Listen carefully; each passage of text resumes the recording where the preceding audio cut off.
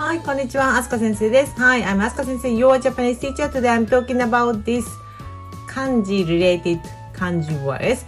This kanji is mizu. Do you know how to write mizu? This is in 1 and then center and then 2, 3, 4. Yeah. And then sanzui is, you can find the left side of kanji words. 1, 2, 3. So top, middle, and then from bottom to top. It's like squashed katakana shape. Okay, so this, if you find this shape on the left side of the kanji character, it is related to the mizu, water. Okay, so I show you some kanjis today, which have sanzui. Okay, these three shapes in 3 lines. Okay, so the first one is sea. Do you know how to say sea? Umi. This is umi. Umi means sea or ocean, so this is umi. And then next one is oyogimasu. If you go to sea, you definitely want to swim. So oyogimasu. Oyogimasu is oyogimasu. Gimasu. So this is swim. Okay, and then maybe you can swim in a pond. Not many people will swim in a pond, but this is ike, means pond. Alright, and then another related words is cry. Ooh. If you cry, you get tears. So, sorry, no.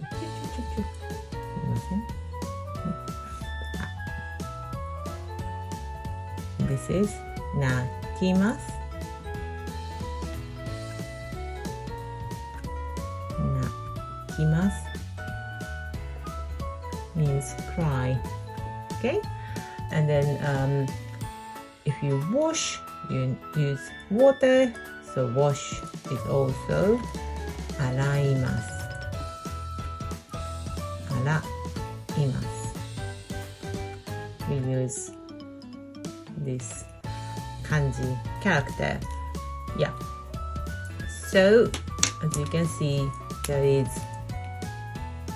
3 lines part in each kanji characters. Yes. So it shows they are related to water. And maybe you have one big question. Oh, Asuka Sensei, I know one kanji character, but it doesn't seem that kanji character related to the water. A good question. Maybe you are talking about this kanji character. Yes. Kanji scan. Yes. So kanji. So you need to. Yes. So kanji. The first kanji character of this one has 3 lines. It should be related to water, but it means kanji, Chinese characters, why this kanji character has this sanzui? Good question. Actually, this kanji's kan means China or Chinese people. The reason is this, there is a big river in the area in ancient China. And then, well, still there are, but there is that Kan River. But in ancient China, there was a kingdom around that area, so they are called Kan. Yes, so and then this was the kingdom's name, Kan, but it's because other people called Chinese people using this kingdom's name, Kan. So that's why nowadays, well, from the ancient period, this kanji character represent Chinese people or Chinese culture. So that's why kanji means Chinese character. Yes, so kanji. So this kanji is originally related to the Kan River, the one of the river's name in China. But nowadays we use this kanji character related to Chinese things, Chinese people, Chinese